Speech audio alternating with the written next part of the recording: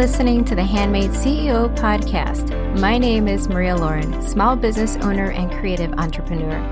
Each week we'll discover the steps and motivation that inspire our guests to create income from their skills.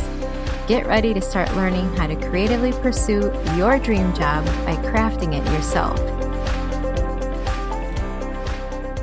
Thank you for joining me on the first episode of the Handmade CEO podcast. I'm so happy that you could join me for today's inaugural show. This project has been an ongoing idea for a super long time, and it eventually took the shape of a podcast about a year ago. And yes, it took me that long to finally hit the record button. Today will be a brief explanation of the past, the present, and the future, or less poetically put, why I started this podcast.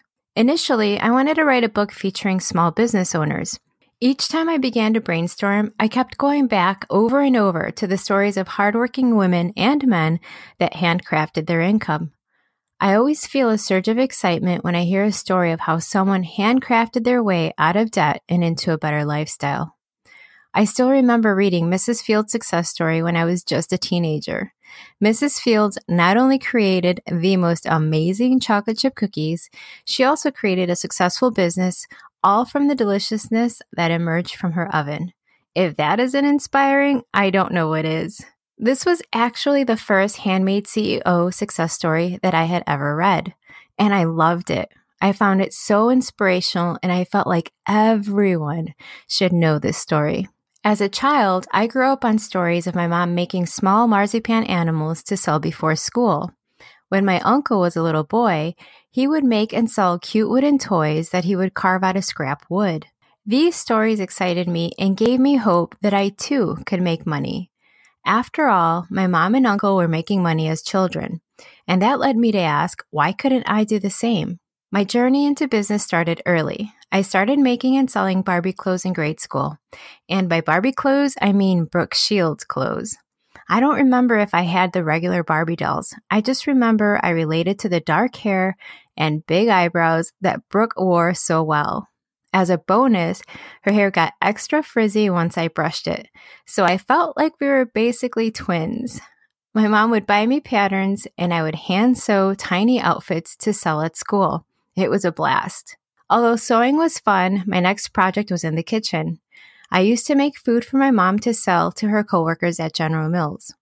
I would make a ton of burritos and tamales, freeze them, then my mom would sell them at work. This was ages ago, and I kind of feel like this little side hustle resembles a modern-day food truck. Not that I'm taking credit for it, but believe me, I can see why food trucks are so profitable. I finally found a project that was more up my alley years later when my kids started to go to school. They attended Catholic school, and it was then that I tried my hand at making rosaries and jewelry. I was receiving enough requests from friends that I finally decided to open up an online shop, Willow and Bee. That first shop opened in 2010 on Etsy.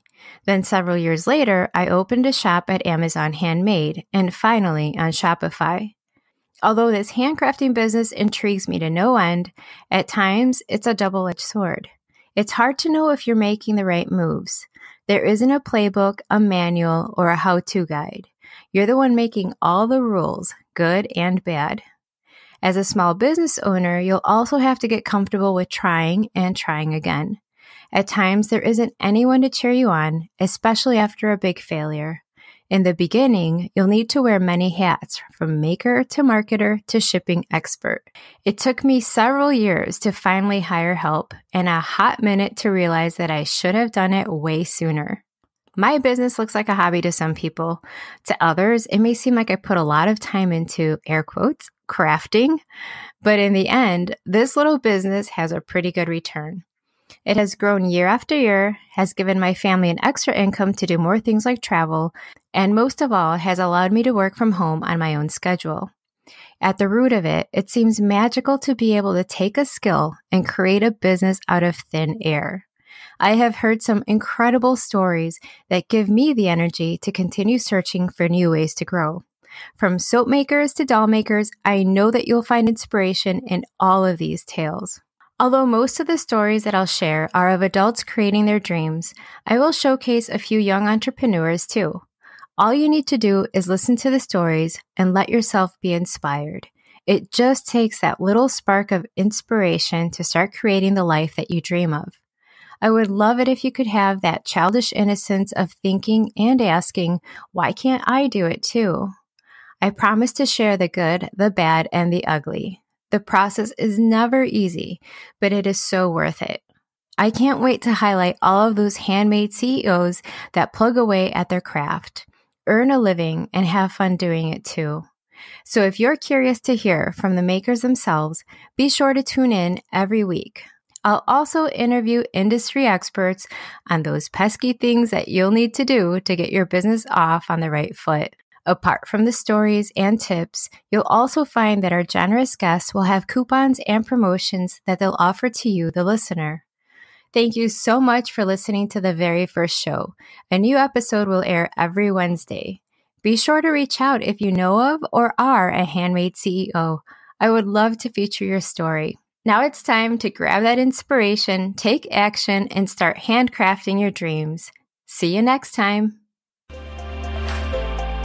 Thank you so much for listening to the Handmade CEO podcast. Don't forget to check the show notes to get a glimpse of today's featured guest and special offers.